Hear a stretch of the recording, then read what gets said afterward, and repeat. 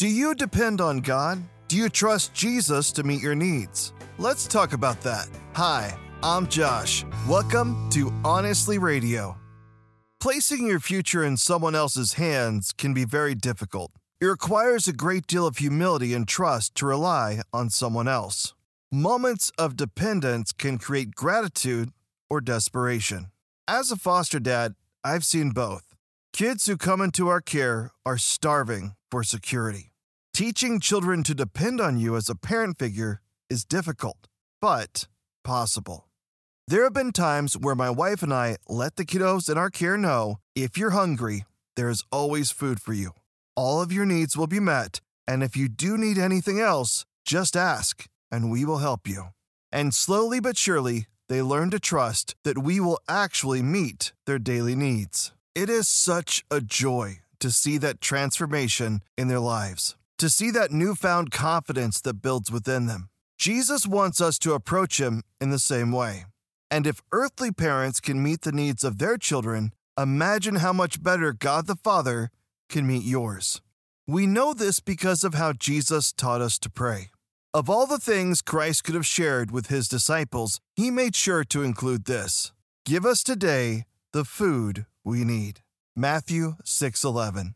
You may have also heard it said like this in the Lord's Prayer: "Give us this day our daily bread." We are meant to develop such a close relationship with God that we trust him and depend on him daily, just like a child does with their parent.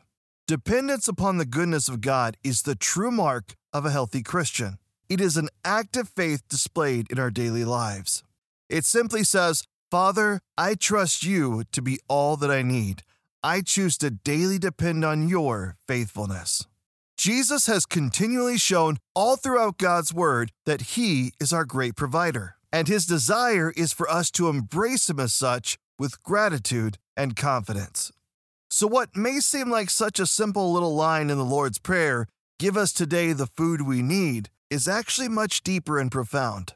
It's time to come in from the cold, to embrace God as a loving Father and begin trusting him to meet your needs. Christ shared this in Matthew chapter 18, verses 3-4.